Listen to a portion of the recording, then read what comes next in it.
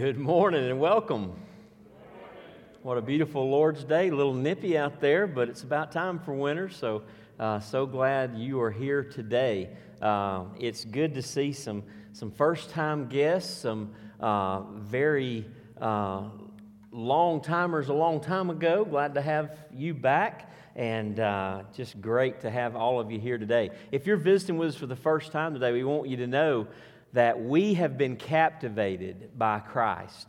Through the gospel of Jesus Christ, we have seen and we cannot unsee the glory of God given to us, displayed for us in the grace of God that's been given to us through the life, death, and resurrection of Jesus Christ. And we exist as a church to spread that enjoyment we have of the beauty of Jesus with our world. We pray that today you would see His beauty and that you would be captivated by Him as well.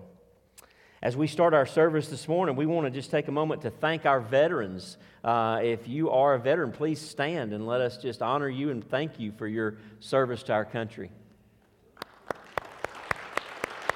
Amen. Amen. We appreciate each and every one. I want to give a quick thank you also to our Foreign Missions Committee and our church as a whole for taking the initiative in sending 4 of our youth, our teenagers, to Global Frontier Missions yesterday down in Clarkston, Georgia, for a one-day mission tour. They were exposed to other cultures and religions and got to see some of the lostness of the world, the need for Christ around the world as they visited a Hindu temple. But we were only about an hour and a half away, and just learned a lot about the state of the world, where we are in terms of fulfilling the Great Commission and how far we have to go.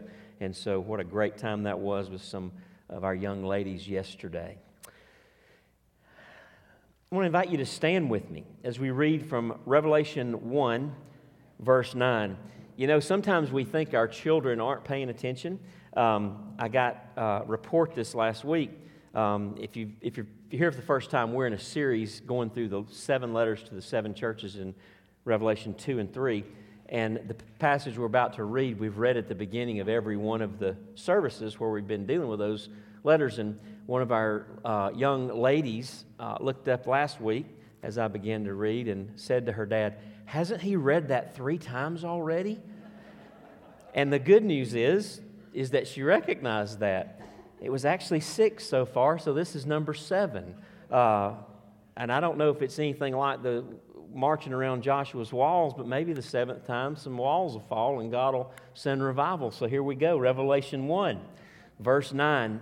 I, John, your brother and partner in the tribulation and the kingdom and the patient endurance that are in Jesus, was on the island called Patmos on account of the word of God and the testimony of Jesus. I was in the Spirit on the Lord's day, and I heard behind me a loud voice like a trumpet saying, "Write what you see in a book and send it to the 7 churches, to Ephesus and to Smyrna and to Pergamum and to Thyatira and to Sardis and to Philadelphia and to Laodicea." Then I turned to see the voice that was speaking to me, and on turning I saw 7 golden lampstands, and in the midst of the lampstands one like a son of man, clothed with a long robe and with a golden sash around his chest. The hairs of his head were white, like white wool, like snow. His eyes were like a flame of fire. His feet were like burnished bronze refined in a furnace. And his voice was like the roar of many waters. In his right hand he held 7 stars. From his mouth came a sharp 2-edged sword, and his face was like the sun shining in full strength. When I saw him, I fell at his feet as though dead. But he laid his right hand on me, saying, "Fear not, I am the first and the last and the living one. I died, and behold, I am alive forevermore, and I have the keys of death and Hades.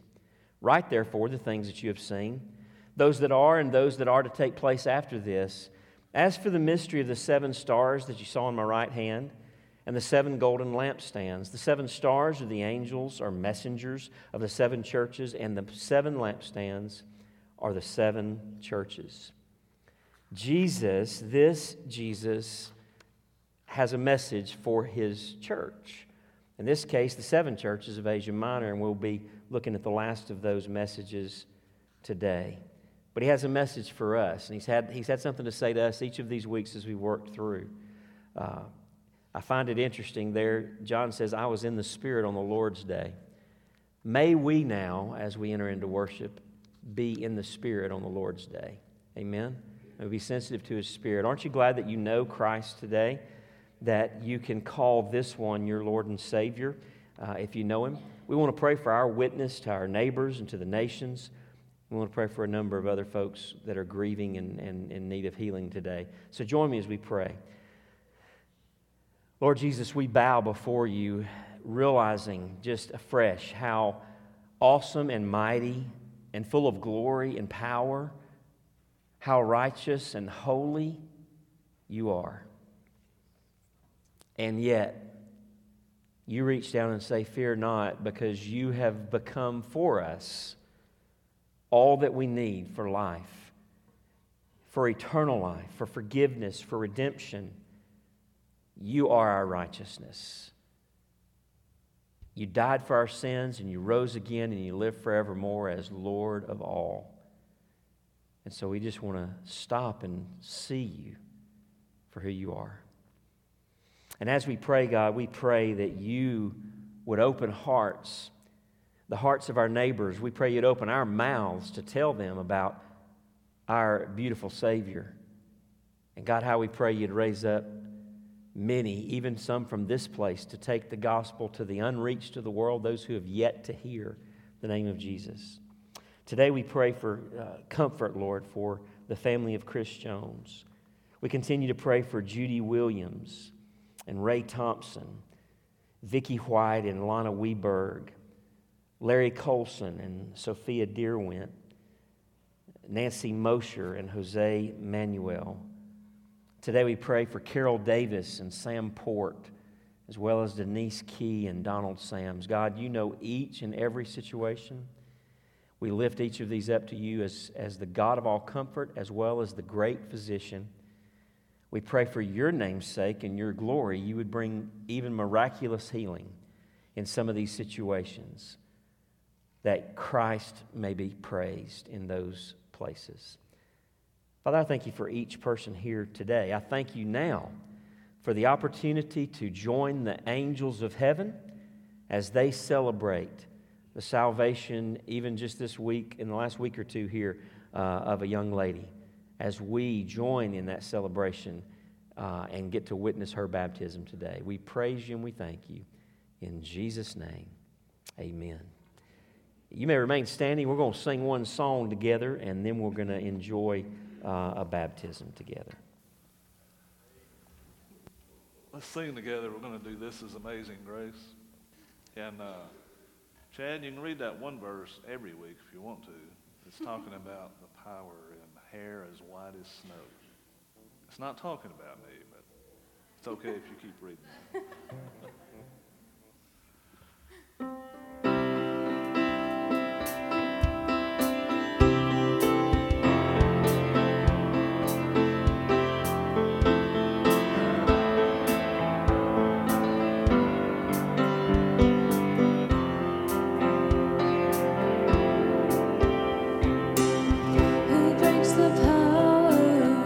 Sin and darkness, whose love is mighty and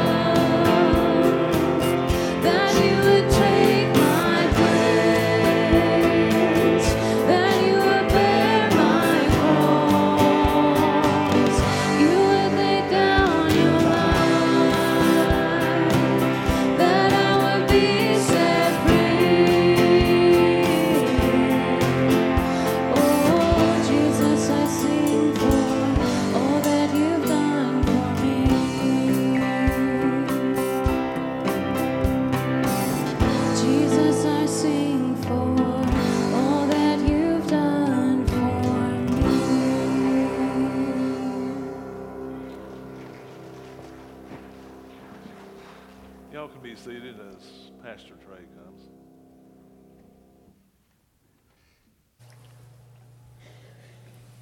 Good morning. Isn't it wonderful to be back in the tank this morning?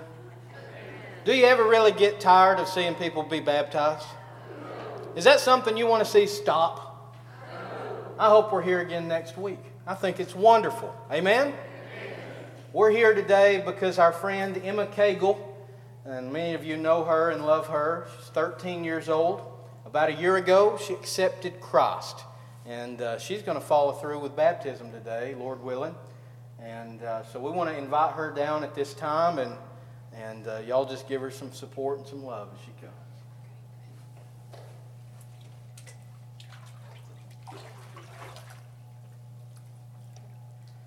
Emma, tell them what happened to you. I got saved. Amen. Praise the Lord.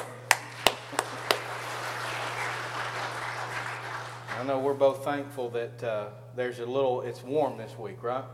Last week was bone cold. This week we're doing, are you ready? Yes. Okay, you want to be baptized today? Yes. Praise the Lord. All right, turn that way. Get set for me. All right, let's go to the Lord in prayer. Kind, gracious Heavenly Father, we thank you for this day. We thank you for this, our sister Emma, who's come to follow in baptism, following your example, Lord, in the example and the symbol of just the death, burial, and resurrection that we can have when we trust in you. We thank you, Lord, for the gift of life, and we thank you for her decision to follow through with this. We pray that as she makes her first steps out of this pool, that she'll feel refreshed, go even deeper in her faith like never before. We pray this in Jesus' name. Amen.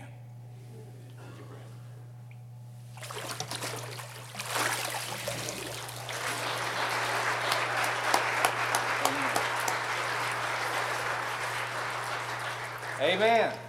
And so we'll go ahead and get dried off and back to y'all. Thank you. And thank you to Adam Pulliam, the man in the ceiling. Let's stand again, if you will, and we'll sing Waymaker as Jason leads us in that. I think we can do this every week. I think so.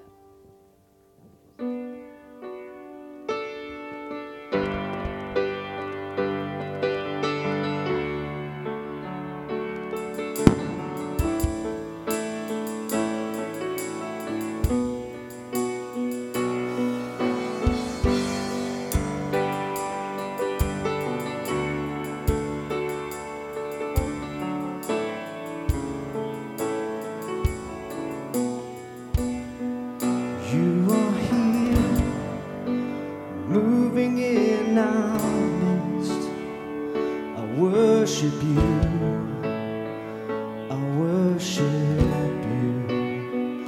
You are here.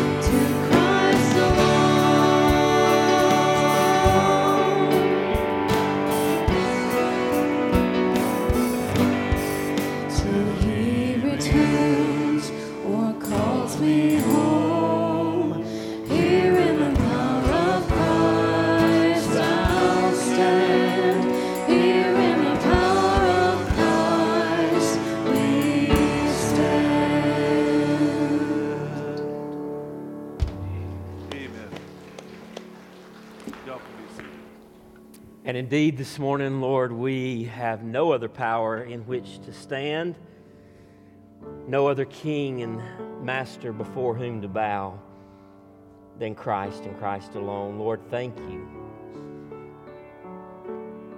for who you are. We boast only in Christ and Him crucified and risen again. Lord, we know that it is only through the life, death, and resurrection of Jesus that we can be made righteous in the sight of God, sinners though we are. It is only through Christ that we can become your adopted children and become forever sons and daughters of the living God.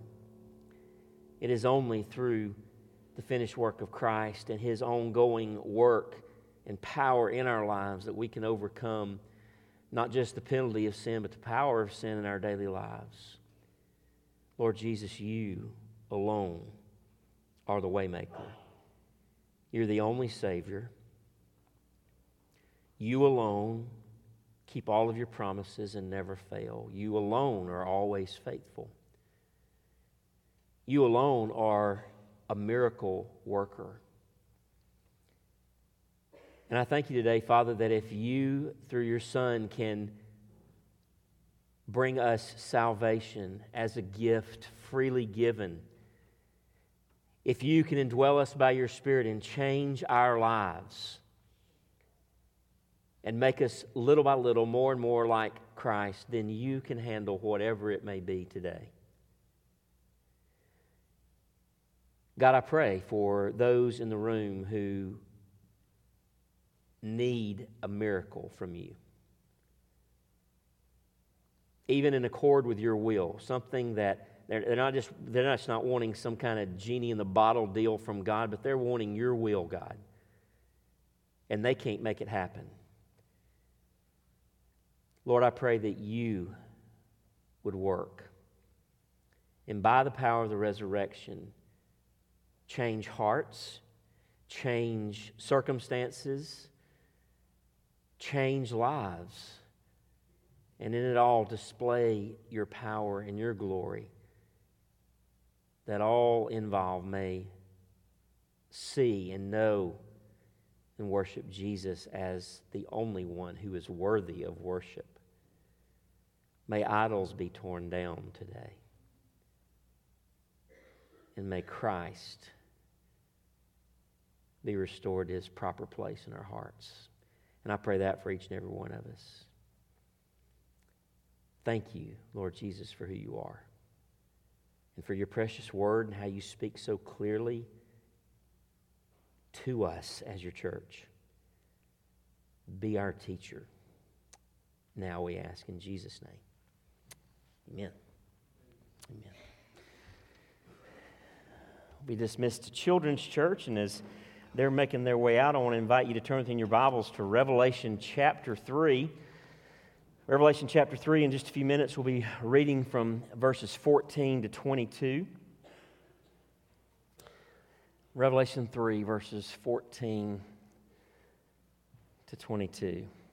As we've said more than once in our series through the letters to the 7 churches from Revelations 2 and 3, every Sunday in church buildings across the country and around the world, there are 3 completely different congregations that gather in each of those buildings. There is the church that the members think they are. And then there is the church that the community thinks we are. But most importantly, by far, there's the church that Jesus Christ Himself knows us to be. And the same is true for every congregation around the country and the world. You know, most of the time as churches, we function on the level of what we perceive ourselves to be and the other level of who the community thinks us to be. But the series we're wrapping up this morning from Revelation 2 and 3 has brought us face to face with Jesus Christ, our Lord Himself, who is dealing with the realities that are often found under the surface, out of plain view, in the life of every local church. We've been in the series entitled The Searching Eyes of Our Savior, because that's what these letters are about. It's about that one of whom we read earlier, who yes, Joe, whose hair is white like snow, but whose eyes are like flames of fire. They're like lasers, and they pierce. They can see everything about all of us and us as a church and every local church. And we've been working our way through. We for the most part, stayed in order. We skipped over Smyrna early on, which had been church number 2. Came back to that last week so that we could pray for along with so many around the world, for the persecuted church on the International Day of Prayer for the Persecuted Church. But this morning we come to the end of the mail route. And the last letter is being delivered to the last church on the circuit. We come to the church at Laodicea this morning, and what we find in the title of this morning's message is a normal, in quotes, and nauseating church. A normal and nauseating church. Here's the truth I want you to take home from the passage we're about to read. Here's the summary of Revelation 3:14-22. Jesus graciously holds out hope for a self-deceived, worldly, and thus useless church if its people will repent and open the door to true fellowship with Him. This is an amazing passage. And I just came to appreciate it more this week as I studied through. Jesus, even for a normal and nauseating church, graciously holds out hope. Even as they're self-deceived, worldly, and thus useless. If only they will repent and open the door to true fellowship with Him. Revelation 3, verse 14. Jesus says, "And to the angel of the church in Laodicea write, the words of the Amen, the faithful and true witness, the beginning of God's creation. I know your works. You are neither cold nor hot. Would that you were either cold or hot. So because you are lukewarm and neither hot nor cold, I will spit you out of my mouth. For you say, I am rich, I have prospered, and I need nothing, not realizing that you are wretched, pitiable, poor, blind, and naked. I counsel you to buy from me gold refined by fire, so that you may be rich, and white garments, so that you may clothe yourself, and the shame of your nakedness may not be seen, and salve to anoint your eyes, so that you may see. Those whom I love, I reprove and discipline. So be zealous and repent. Behold, I stand at the door and knock. If anyone hears my voice and opens the door, I will come in to him and eat with him and he with me. The one who conquers, I will grant him to sit with me on my throne, as I also conquered and sat down with my Father on His throne. He who has an ear, let him hear what the Spirit says to the churches. A normal and nauseating church. A little bit about the city of Laodicea. Laodicea was extraordinarily wealthy. Years before this, it had been burned to the ground and had then been rebuilt from scratch by one of the wealthiest families in all of the Roman Empire, the Zenoniads. Aren't you thankful that's not your last name? Think today of Dubai. It's a new city built from scratch with a sudden influx of money. It was a very wealthy city. Secondly, it was an important textile and clothing center. There in Laodicea, they produced this fine black wool that came from a rare breed of sheep that lived in the mountains surrounding Laodicea. In short, the rich shopped here. Everybody wanted a Laodicean sweater. It was all the rage, and people came from miles to buy their clothing. Finally, Laodicea was the medical center of the Roman Empire. These mountains nearby Laodicea contained a lot of hot mineral springs. We'll talk about that a little bit later, which were thought to have healing qualities. And so Laodicea became a medical center. And in fact, a number of legitimate medical cures were developed there. They were wealthy. They were a clothing center. They were a medical center for the Roman Empire. All kinds of amazing things happened in this city. Sounds a whole lot like America, doesn't it? And let's just go ahead and get this out of the way. No doubt the situation at Laodicea is the closest to our cultural moment. It's the closest to the church in America today. Even as Luke 18, verse 24, where it says, Jesus speaking, how hard it is for those who are wealthy to enter the kingdom of God. As we go through this passage, and as we read through it, you've already heard, there is no commendation for the church at Laodicea. Jesus doesn't, as he often does in these 7 different letters, he doesn't commend the church for anything. He doesn't encourage the church about anything in their corporate life together. But I want you to notice, as we move through the passage, I want you to see it, there is extra pleading and encouragement to repent that we don't find in the other letters as well. Also, what you won't find in this letter, Jesus doesn't, as we would expect him to do of a nauseating church, he doesn't give an ultimatum here.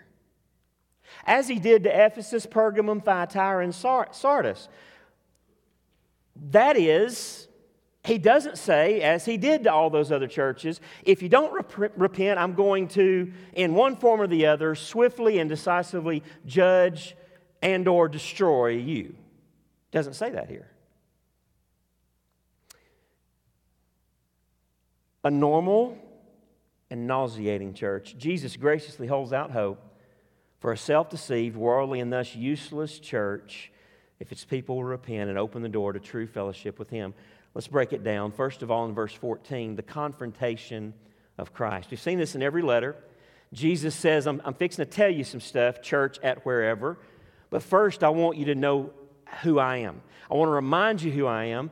I want to reintroduce myself to you in a particular way. I want you to be thinking about me in a specific way as you hear the words that I have to say to you. So how is it that Jesus wanted the Laodiceans to be thinking of him as he communicates his message to them? Verse 14 tells us, and to the angel of the church in Laodicea write, Jesus says, this is who I am. Think of me this way as you read the rest of my letter.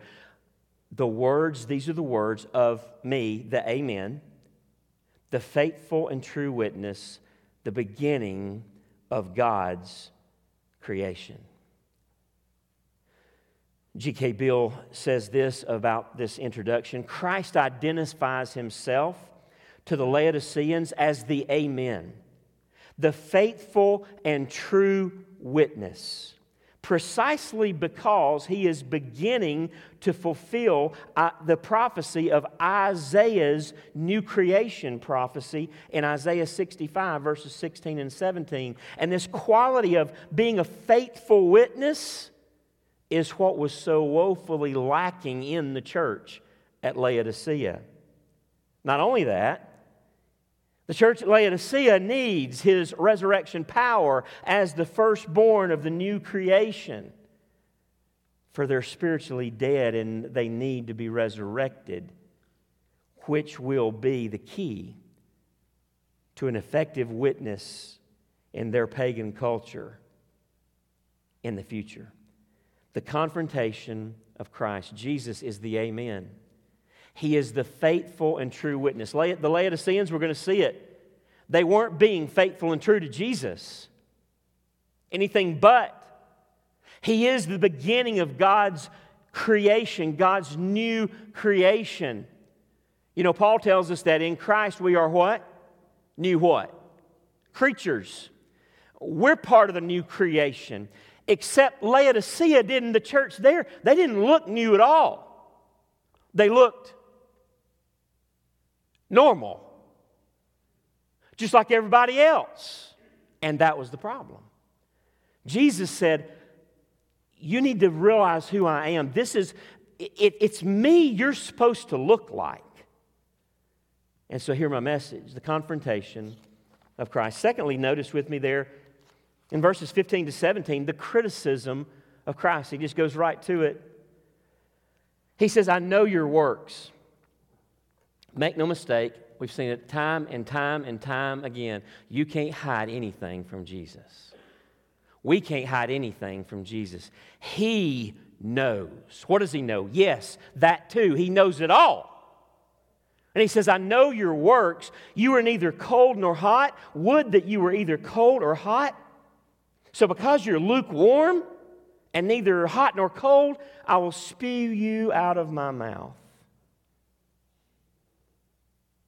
I'll spit you out of my mouth. Some translations even say, I will vomit you out of my mouth. For you say, I am rich. I've prospered. And I need nothing. Jesus says, not realizing. That's what you say, but you don't realize you're wretched, pitiable, poor, blind, and naked. The criticism of Christ, His criticism about the church at Laodicea, first of all, is that they're normal. They are spiritually indistinct and useless. You say, where does He say they're normal? Where does He say they're spiritually indistinct and useless? Well, let me tell you a little bit about what's going on there in Laodicea. About 6 miles to the southeast of the city of Laodicea, the mountainous region of Hierapolis contained, remember, those hot mineral springs that were believed to have healing qualities. And about 6 miles to the northwest of Laodicea were the mountains of Colossae, out of which flowed the streams of ice-cold water that came from melting snow. But both sources were 6 miles away. Both flowed to Laodicea and met in Laodicea, but the problem was, by the time the water from both sources got to Laodicea, it had lost its temperature. Laodicea had a water supply problem. Because the water, by the time it got to them, was, I bet you can guess, lukewarm. And so in living color, there's an illustration in their city. And Jesus said, that's you. You're just normal. You're not hot. You're not cold.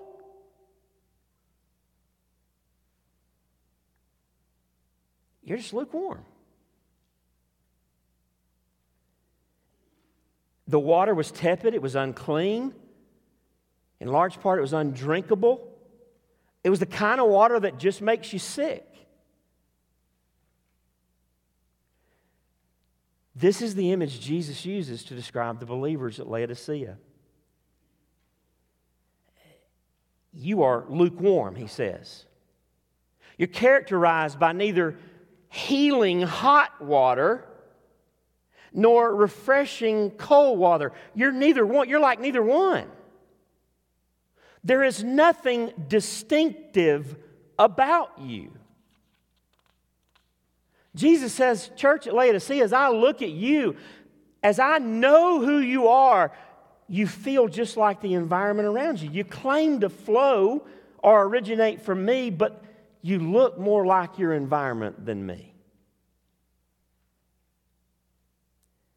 We would say it this way, they were worldly. The church wasn't affecting the world with hot healing water. It wasn't refreshing the world with ice cold water. It had just become like the world and lukewarm. You know, in 1 John 2, verses 15 to 17, it says this. John commands us, do not love the world or the things in the world. If anyone loves the world, the love of the Father is not in him. You can't love the world and God at the same time. For all that is in the world, what does that mean when we talk about the world? What does it mean when we say a church is worldly or I'm worldly? For all that is in the world, the desires of the flesh and the desires of the eyes and the pride of life, all of those things, that's what worldliness means, is not from the Father but is from the world.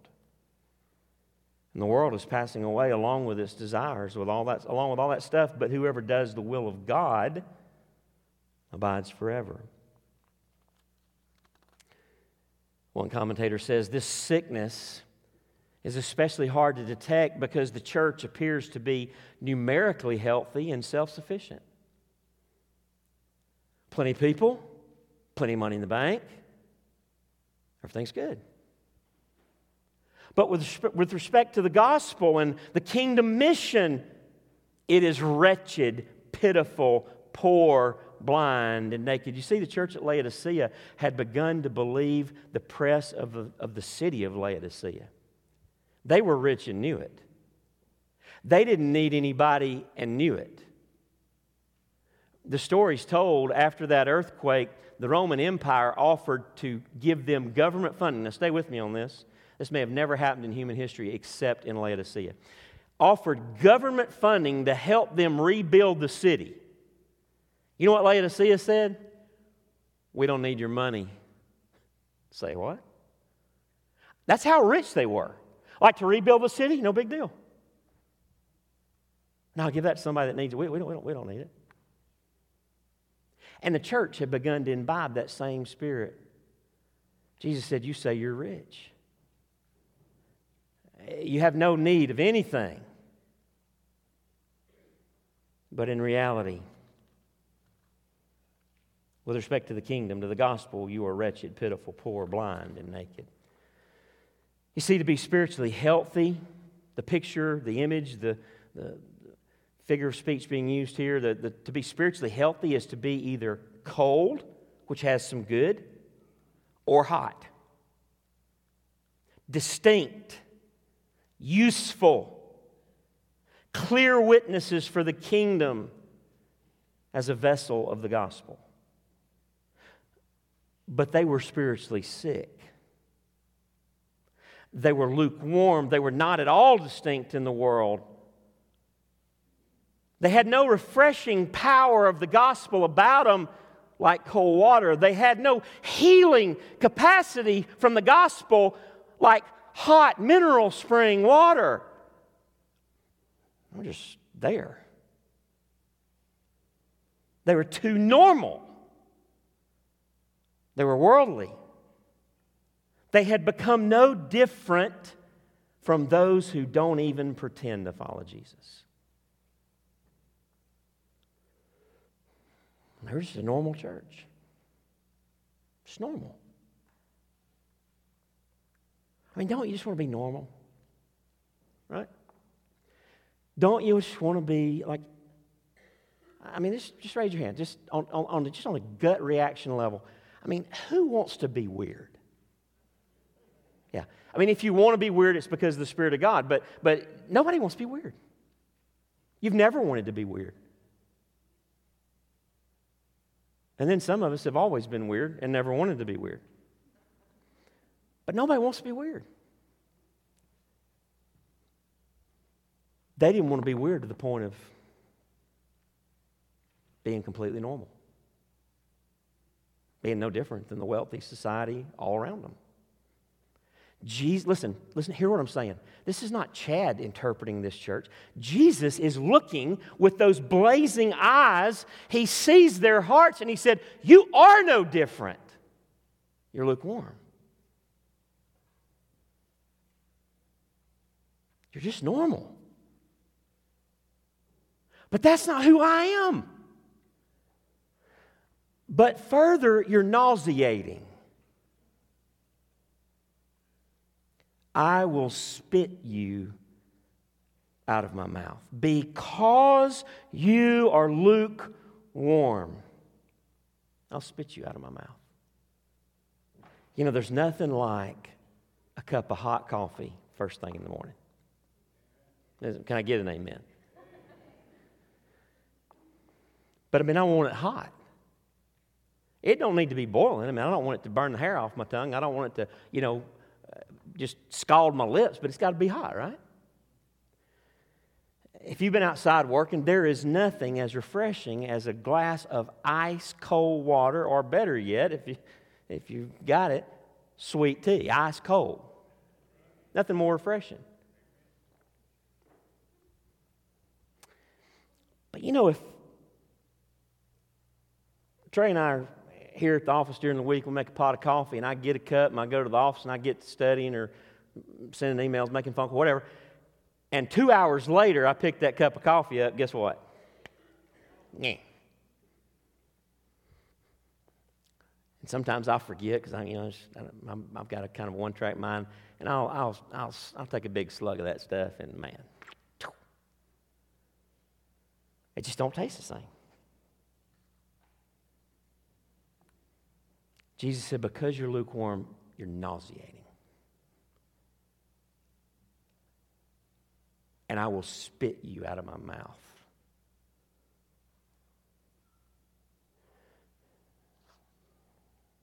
Marshall Segal says, the harsh reality for any of us who become lukewarm, however, is that Jesus does not coddle our indifference. He doesn't coddle our preoccupation with lesser things, our subtle captivity to worldliness. He does not sympathize with our waywardness. Jesus despises spiritual ambivalence. He despises it. And what Jesus is saying here is if we won't distinctly follow Jesus, if we won't be cold water to refresh the world, if we won't be hot water to heal the world, if we won't distinctly follow Jesus so that it's clear in both our behavior and in our bold witness that we love Jesus, then Jesus will spit us out of His mouth. If we won't live faithful to Him as aliens and strangers in this world, as ambassadors of His kingdom, then hear me, He will not identify with us on Judgment Day, and He will spit us out of His mouth, perhaps even before that final day comes. The criticism of Christ. But notice, He's not done. And this is astounding. In verse 18, we have something we don't have in other places. In other letters, the counsel of Christ. Look at verse 18. I counsel you.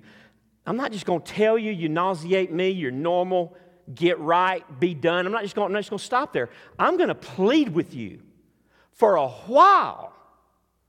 And he begins in verse 18. I counsel you to buy from me gold refined by the fire so that you may be rich, and white garments so that you may clothe yourself, and the shame of your nakedness may not be seen, and salve to anoint your eyes so that you may see. You think you're rich? You think you're all that? You think you're clothed beautifully in your black wool? You think you can see? You're wretched, pitiful, poor, blind, and naked. But I'll fix all that.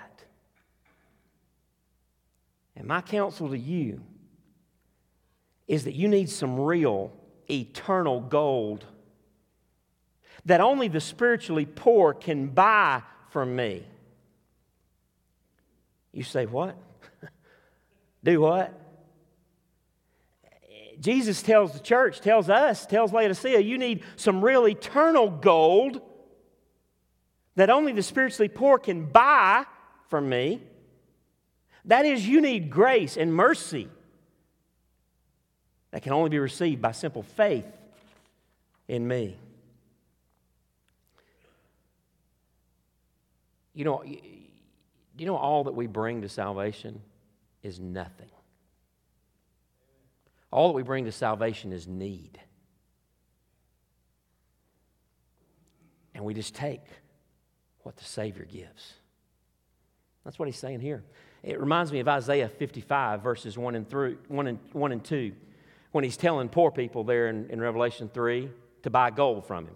Reminds me of Isaiah 55, and I believe he had it in mind when he wrote this, when Jesus gave this message, where he says, come, God says, come, everyone who thirsts, come to the waters, and he who has no money, come, buy and eat. Come, buy wine and milk without money and without price. Why do you spend your money for that which is not bread, and your labor for that which does not satisfy? Listen diligently to me and eat what is good, and delight yourselves in rich food. Is he talking about food? Is he talking about wine? Is he talking about real milk? No. He said, here's what you need. You need my grace. You need the free lunch of salvation given through Jesus Christ. And here's how you get it. You come and buy wine and milk without cost. You can't pay for this. You come get the free lunch of grace. You come trust Jesus. And what I give you, there's no real purchase. I give you all the wine, all the milk, all the good, nourishing food of the grace of God in Jesus that you can need. I give you everything, Paul says, that you need. Every spiritual blessing in heavenly places. And I'll continue to give you everything that you need for life and godliness. Peter tells us, I'll give it to you. All you got to come and do is say, I have nothing and I can pay nothing, but I want what you've got, God. And God says, here is your eternal free lunch of salvation. If you'll take that free lunch of grace, then you can be truly rich. And you can get from me not white wool clothes, or black wool clothes, like the sheep of that area, but white clothes of my righteousness to cover you, and the healing salve of my Spirit to heal your heart's eyes, so that you can really see, that you can clearly see truth and the spiritual realities of my kingdom, both in this world and in eternity to come. Jesus says, I counsel you to come to me for everything you need to be fixed, to be healed, to be corrected, to become in reality spiritually what you think you are. I'll heal your self-deceived, self-satisfied hearts if you'll let me. If you'll let me. In verse 19, he moves on to the correction of Christ. Verse 19 says, those whom I love, Jesus speaking, those whom I love, I reprove and discipline, so be zealous and repent. That's the bottom line fix. Be zealous and repent. Now, this is where we expect him to say, repent or else. Like he's done with several of the other churches.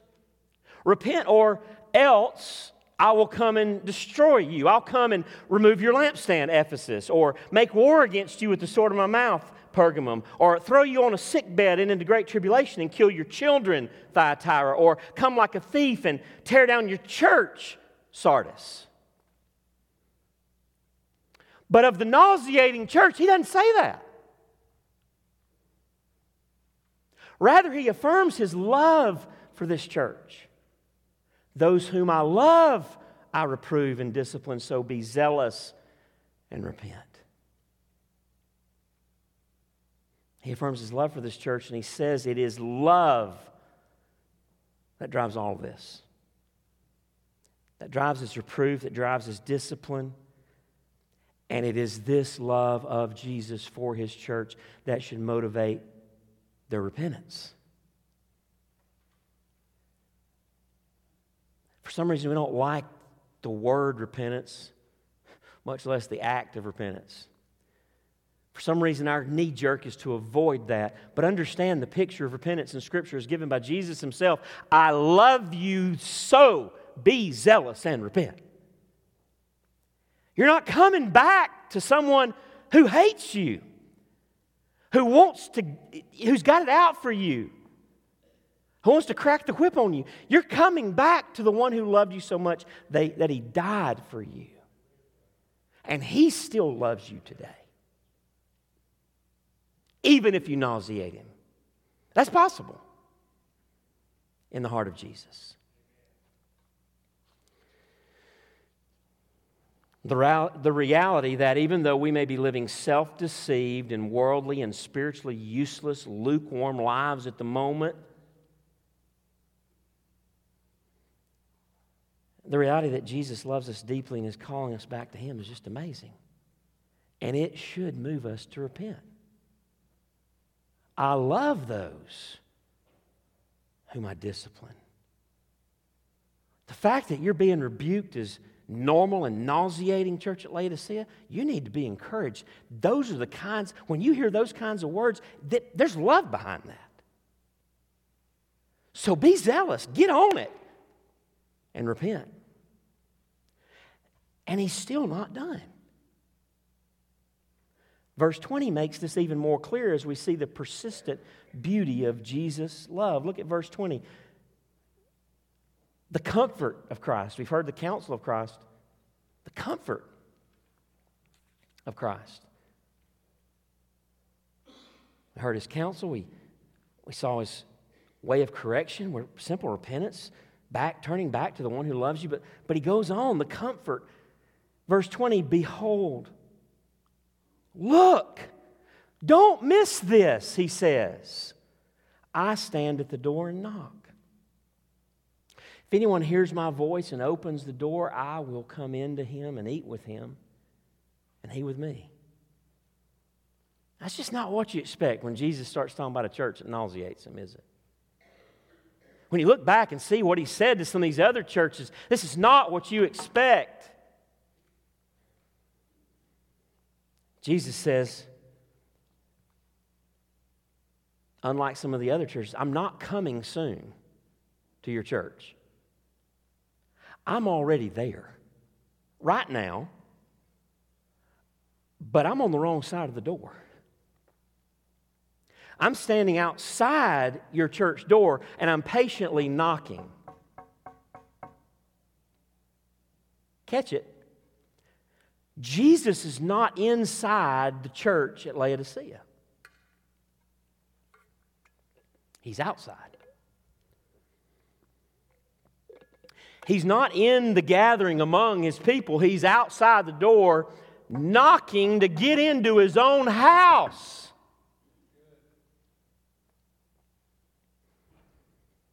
Perhaps the church at Laodicea doesn't even know He's left the building and been locked out. What's for sure is that the church was not going out looking for Jesus because they realized He was missing. He came to them. And He's gently and tenderly and yet persistently knocking at their door, wanting to come in and enjoy intimate fellowship with them. Again, we've not seen this level of pleading, persistent pleading, deep desire for fellowship. We've not seen that in any of the other letters. What a Savior, amen? And again, if we're closest to the church at Laodicea, I don't know. I'd say that's true across the nation. I'm not going to pretend to be Jesus and know where we as a church are. But if this is true, man, what an encouragement. What a gracious Savior. I mean, you know what I do with stuff that nauseates me? I just go ahead and puke, right? And you know what I do with that? Yeah. I mean, how? What kind of love is this? Who is this Jesus? Now, this verse is often used in evangelistic appeals, and I'm just going to go ahead and say that's a fine application of this verse. It's fine. Nothing wrong with that. But in the context, do you see it in the context? Have you ever seen it before in the context? In the context, Jesus is knocking on the door of the hearts of His worldly, lukewarm church, and He wants to come in and restore a relationship and fellowship between us that will make us distinct and useful and powerful witnesses in our world again. That's what He wants. He wants a restored relationship with His own people. You see, Jesus graciously holds out hope for a self-deceived, worldly, and thus useless church if its people will repent and open the door to true fellowship with Him. Finally, this morning in verses 21 and 22, notice the conqueror's reward from Christ. You've seen this in every one of them. He tells us what the conqueror gets and who the conqueror is. It's the believers who will hear the warning, repent, and get back right with Jesus. Those are the ones who conquer. And so here's what he said in verse 21. The one who conquers, that is the one who suddenly is no longer lukewarm, normal, and nauseating, but either cold or hot, distinct in the world, clearly on Jesus' side. The one who conquers, I will grant him to sit with me on my throne, as I also conquered and sat down with my Father on His throne. He who has an ear, let him hear what the Spirit says to the churches. That's so amazing.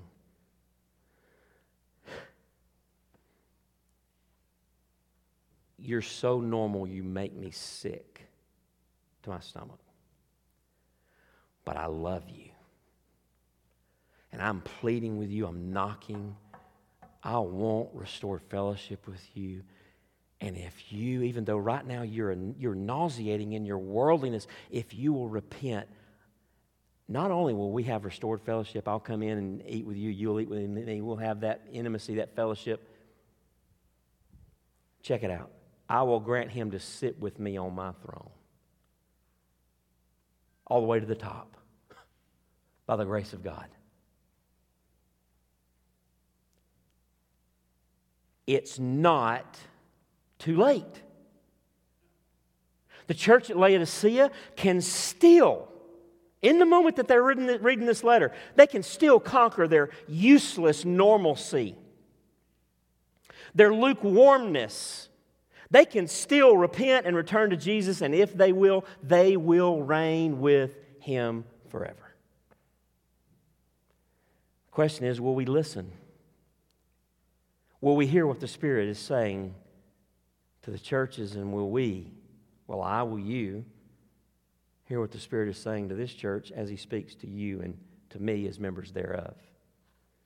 You see, Jesus graciously holds out hope for a self-deceived, worldly, and thus useless church if its people will repent and open the door to true fellowship with Him.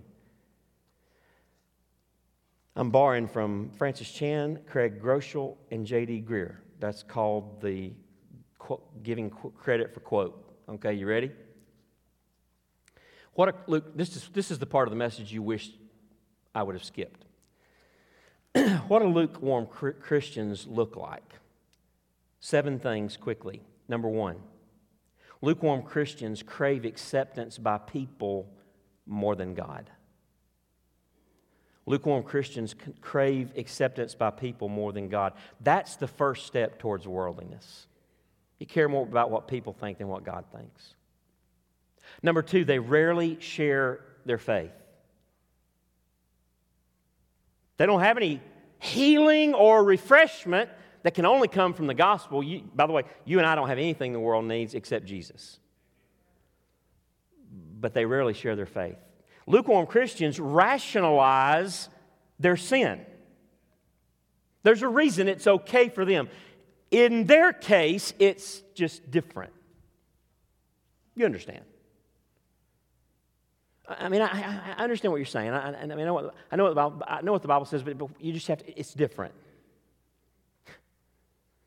It's called rationalizing your sin.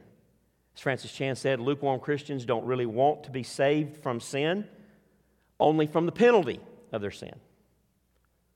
Lukewarm Christians don't want rescue from the power of sin in their life. They only want to miss hell. Number 4, lukewarm Christians think more about life on earth than eternity in heaven. And that changes everything. Number 5, lukewarm Christians only turn to God when they need something. One way to know if you're lukewarm is look at your prayer life. What are you praying about? Do you just pray when things get bad? Then there's a good chance the world's become your friend. And James says friendship with the world is enmity with God. Number 6. Everybody awake? Has anything hurt yet? If not, here you go. Lukewarm Christians give only when convenient because they find their security in money and things. You see, if heaven is real, if eternity is real, and if you're living for eternity, then it changes everything, and it changes how you deal with your money. It changes what you think about that house. It changes what you think about that vehicle. It changes what you think about that bank account and that 401k. It changes everything. And if the money don't flow in a different direction than everybody around you, then it's changed nothing for you. Because if you want to know where your heart is, check out where your money goes. It'll show you every time. And number 7, lukewarm Christians are not much different than the world around them. Just plain and simple.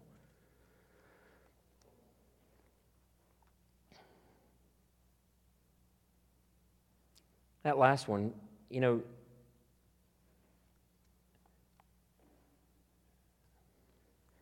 think about atheists in the world. Does anybody know an atheist? Many of you. The single biggest cause of atheism, we're told, is it's people who claim to know God but are not distinct in any way from the world. God's on their lips, but they're lukewarm. God's on their lips, but they're normal. Just like everybody else. They go to church, and they go live their lives just like there's nothing different. There's no weird factor to their lives. It's just the way it is. We're called to be weird.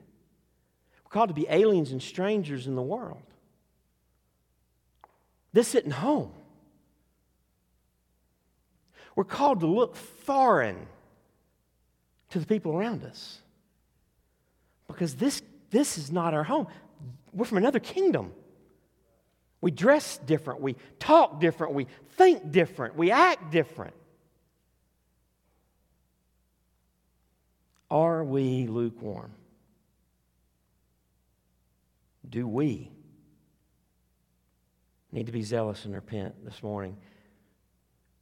If so, understand this: Jesus disciplines those he loves. And this morning, in love, with the cross in the background, with an empty grave in the background, he is knocking. And if anybody will open the door, he'll come in. He wants restored relationship with you today. You know what will cause you to repent quicker than anything? Grace. And Jesus gave you and me a beautiful dose. And if we won't turn back to him after this word from Christ, we won't turn. Jesus graciously holds out hope for a self-deceived, worldly, and thus useless church if its people will repent and open the door to true fellowship with him. Let's pray together. Lord Jesus, we are overwhelmed by your mercy and your grace, your kindness.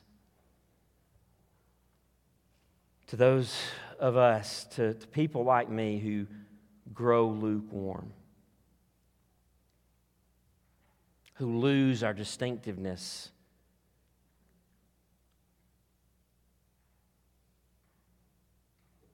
who all too quickly become no good to you, no good for the cause of the gospel. Lord, we don't want to be normal because you're worthy of more than that. We want to cease to be nauseating to you. And we want to latch on to the hope that you offer us. We want to be zealous and repent. We want to be restored. We want to open the door and let you in. We want to have the fellowship we once had with you. We want to know you and walk with you. We want to be used by you. We want to please you. We want our lives and our bold witness to point men, women, boys, and girls to you. Because Jesus, you and you alone are worthy. So draw your people back even now. do in each heart what only you can do, and exactly what you know needs to be done in me and in each person in this room. We pray in Jesus' name. Amen. Respond to the Spirit of Jesus as we sing.